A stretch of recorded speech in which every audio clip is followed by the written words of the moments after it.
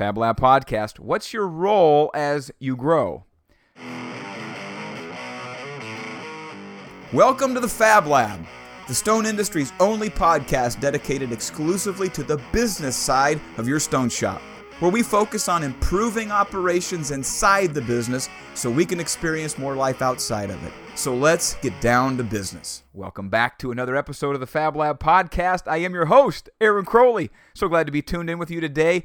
Unfortunately, the guy you've come to know and love, Wes Rice, also known as my co-host, is not on the podcast today, although he will be producing and editing and making this episode available shortly. He couldn't make it to the recording, and so I'm doing this by myself, which is actually maybe a better situation because the subject of today's topic is something I'm dealing with in real time, something I am experiencing at this very moment. Super positive, super impactful, and super relevant. And so since I can kind of speak about this just off the cuff, out of my heart, I think it's going to be okay that Wes isn't on the episode, but we do miss him, definitely. So what's the topic? What's your role as you grow? Well, if you've listened to the second season of the Fab Lab podcast, if you started at the beginning, I think it was episode 52, the train wreck episode, where I recounted my sudden return to running the business as the owner. The next episode was the turnaround. The episode after that was the transformation, major shifts, major changes going on at the tail end of 2018. Well, what's interesting is circumstances demanded that I return to the business and do whatever was necessary to try and get the company stabilized and to get it back on a firm footing so we could start making money again and continue on into the future. Well, in a blink of an eye, 15 months went by. Just like that, snap of the fingers. All of a sudden, it's 2020. January, looking back and going, wow, that was an interesting year. And looking forward going, what's this next year going to bring? If we don't bring some intentionality, some purposefulness to this next year, 2020 is going to be over in a blink of an eye as well. And so in the midst of all this change over Christmas break into the New Year's, some pretty dramatic shifting going on in my role as the owner and in my role, generally speaking, in the company. Now, the fact is, many of the employees in my company, if they sense anything at all, it's so settled, it's probably not even recognized. Now, my managers know that my focus... Forgot to silence my phone. Where was I? So back to my employees. Now, my role is changing. It has already changed, and there are going to be some other things that are going to continue to change as this transition occurs. Not so dramatic from an outsider's perspective. Most of my employees probably don't even know this yet, although we're going to have a company meeting next week. I'm going to share some of this. My managers know, how my work is changing, how my focus and what I'm spending my time on is changing, but really, these changes are happening first inside of me. These are an outgrowth of some coaching that I experienced, some questions that I was asked that helped me to really see some things that I needed to do differently and to begin to become much more intentional about this coming year and as much more intentional about my role in the business. And so we're going to talk about that. We're going to talk about a subject I call the X Factor. We're going to talk about 3 questions that you as an owner have to ask yourself before you start hiring people to help you grow the business, to experience that relief that is necessary when the business starts to grow and the demands on your time begin to increase to the point where you can't get it all done and you begin to experience that sense that I've got to get some help. Where do I start? What do I do? That's the essence of this question. What is your role as the company grows? These questions are extremely critical, that if you want to maximize your input, your impact on the business as the owner, you got to ask these 3 questions. So before we get to them, I want to mention a word from our sponsor, No Lift Install System. Now, No Lift Install System is proud to announce that they are going to have their own booth at the International Surface Event, TICE. It's coming up here, January 28th, 29th, and 30th, just about a week and a half away.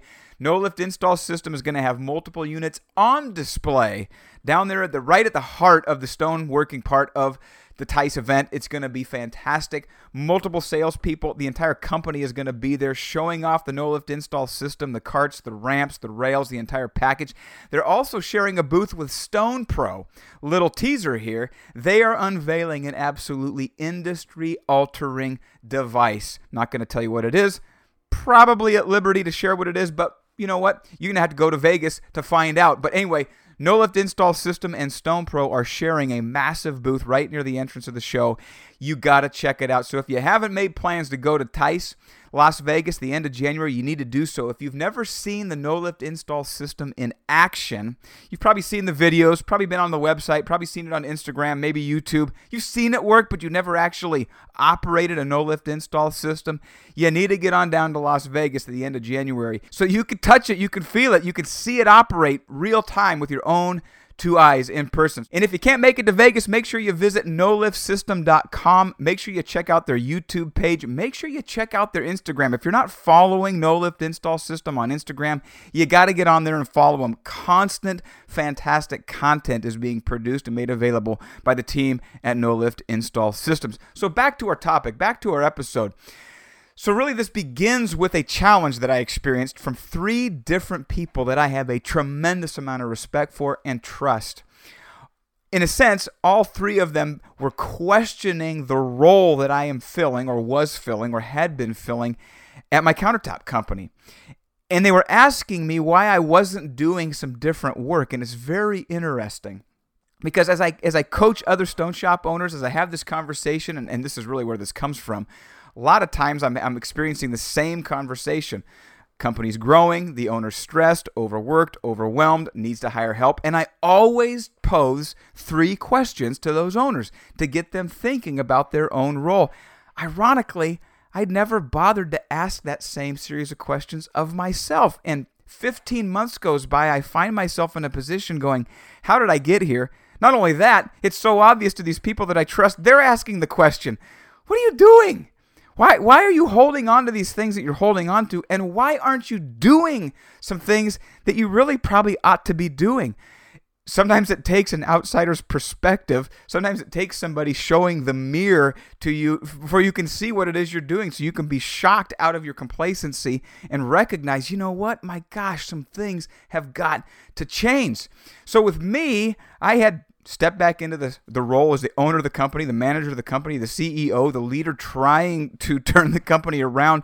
And so I had reassumed a whole bunch of the day-to-day management responsibilities, advertising, sales, pretty much everything came back to me, everything that my previous former general manager had been responsible for. And I adopted those things out of absolute necessity.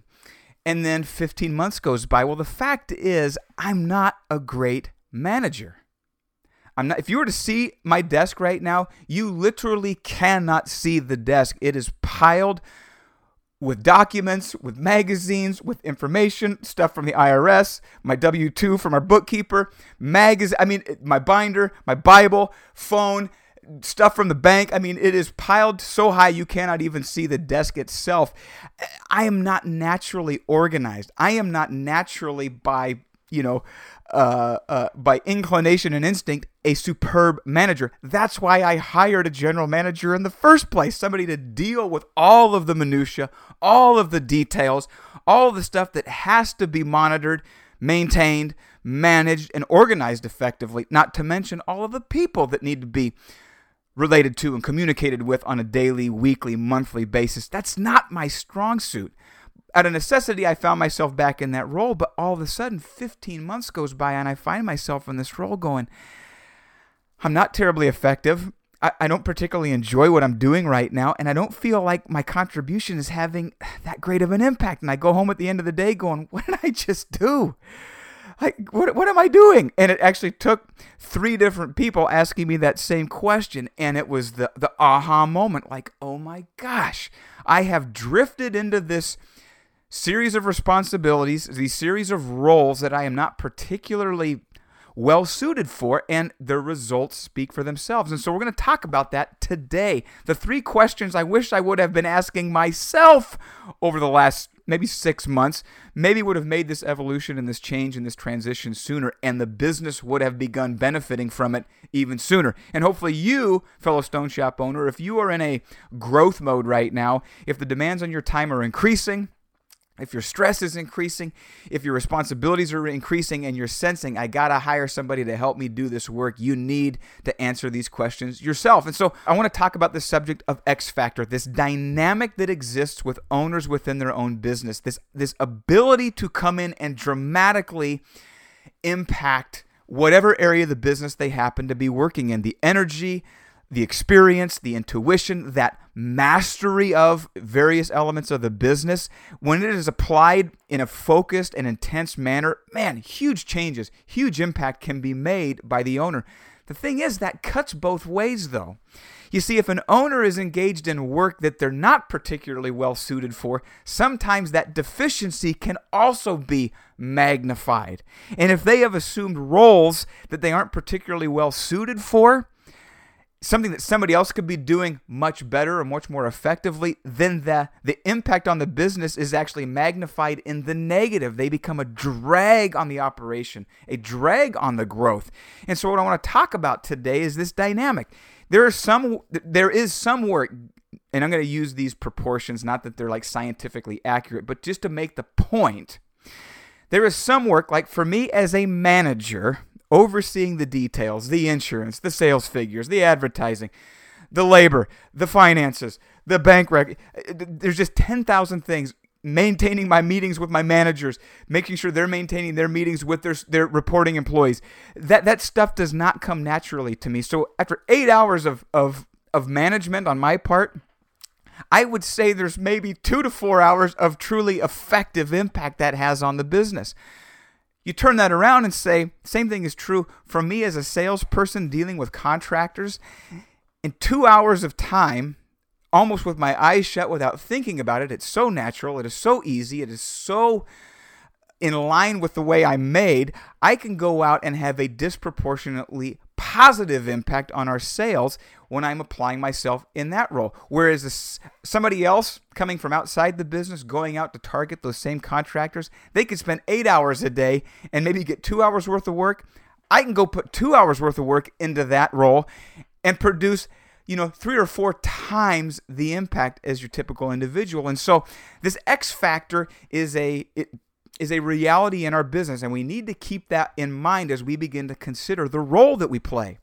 Is the role that I'm in right now the optimal role? Is the work that I am responsible for, the work that I am doing, is it having the largest impact that it can have, or is it possibly having a negative impact? Have the responsibilities that I have assumed, in a sense by osmosis, without any intentionality or planning or purposefulness, have I assumed responsibilities and roles within the business that I don't do particularly well that are actually holding the company back? That's the place I found myself in. That's the place I am moving away from with very, very focused and intentional work right now to get people into those roles that I had been assuming in the aftermath of the train wreck, so that I can be freed up to go apply myself to the areas where I make the biggest impact. And so, fellow Stone Shop owner, you have the potential to make a tremendous impact on your business. We just need to make sure you're in the optimal role, the role that suits you the best for the needs of your company. And if possible, to avoid getting sucked into doing work that you're not particularly well suited for, so that you don't become a drag on the company. Trust me.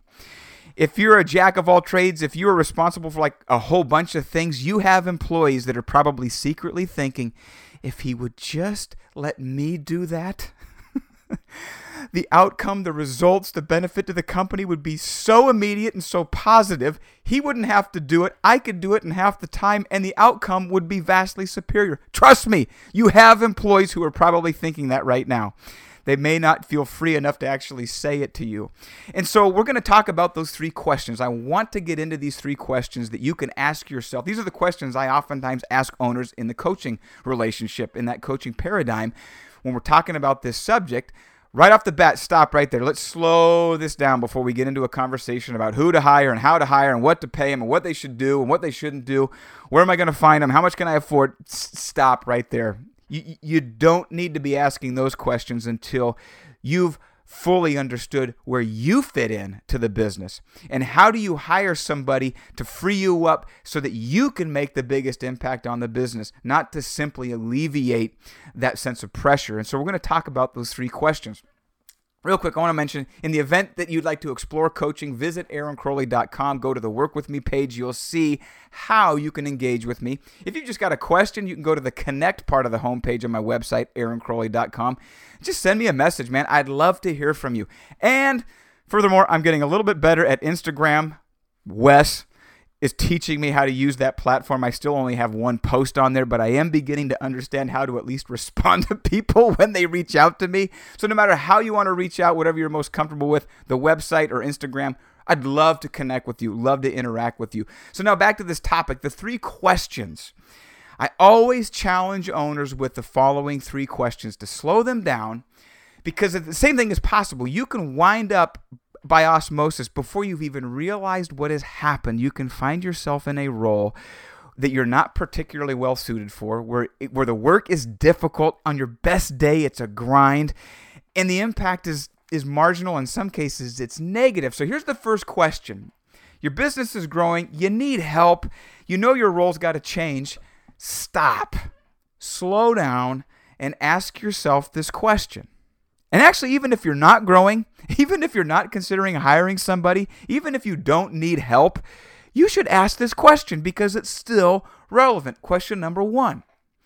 Fellow Stone Shop owner, of all the work that you do or have done in the business, what is the work that you enjoy the most? What is the work that when you get to do it, you get that sense of satisfaction. You begin to look forward to it, like, oh, yes, I get to go out and help on install. Or, oh, yep, I'm going to get to go out there and program the machine. Or, you know what, I get to go do another template. What is the work that, in a sense, turns you on, that you enjoyed? When you're done, you're like, yes, I'm glad I got to do that. Or when you know it's coming, you're like, yes, I get to go do that work. Or maybe it's the work that you naturally gravitate towards subconsciously when there's other work that you probably should be doing. What is that work? What is the work that you enjoy doing in the business? Or or what's the work that you used to do before your role changed the last time? That's very telling. That is telling you something about how you're hardwired. It's very interesting. About 5 years ago, right before we hired our GM, I went through a vast and very extensive professional assessment. About 8 hours of tests, hundreds upon hundreds upon hundreds upon hundreds of questions about the work that I'd done, the work that I like to do. Multiple interviews with this individual, the guy that had a firm. He'd developed this career assessment program with IBM back in the 80s. It's very, very telling. And what the purpose of this testing was intended to, in a sense, expose was what are your hardwired, I would say God-given, but what are your natural talents, your natural skill sets, the work that you do subconsciously really well, you just naturally gravitate towards it. It's like you're hardwired to do this work. It also exposes stuff that you really probably aren't going to be that effective at. It's going to demonstrate where you should begin to focus your attention. It's very revealing, extremely eye-opening, and so that's part of where this comes from. And it was very telling. They even brought my wife in for the final assessment, like a 2-hour review of their findings, and then they ran those past my wife. We've been married for 21 years now, so it had been, 16 years at that point. My wife knew me reasonably well and could validate. In fact, it actually explained a whole bunch of things about why I'm such a hard guy to live with. It's like, wow, this all makes so much sense. Why I do some of the things that I do is because I'm hardwired a certain way. All of us are hardwired with certain inclinations, certain gifts, certain talents, certain things that we just enjoy. And it doesn't matter. The next guy may not find any enjoyment in that, but we do. And so it's very, very telling. If there's work that you know you like to do, identify it. Once you've identified that, here's the next question. Question number 2. What is the work that you feel that you do exceptionally well? It's like that X factor kind of component. You just do this on a level that maybe nobody else in the company can do, nobody else in the company has ever done. You don't know anybody else in your entire experience that does it as well as you do. Now, this may be part and parcel. This may be correlated with the first question. The work that you love to do might be the work that you do exceptionally well, but it may not. There may be work that you don't not enjoy it, but these can be different. But is there work in the business that you do is just obvious to everybody? My gosh, when he's doing this, nobody can do it as well as the boss in this particular area of the business. That's very important to understand.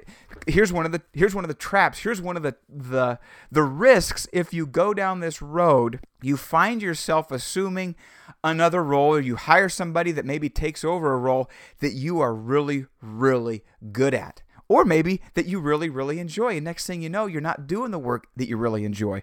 Or next thing you know, the company's not getting the benefit of the work that you used to do. And it can happen so slowly. It can happen so subtly that you don't even realize what's happened, because it happens over time.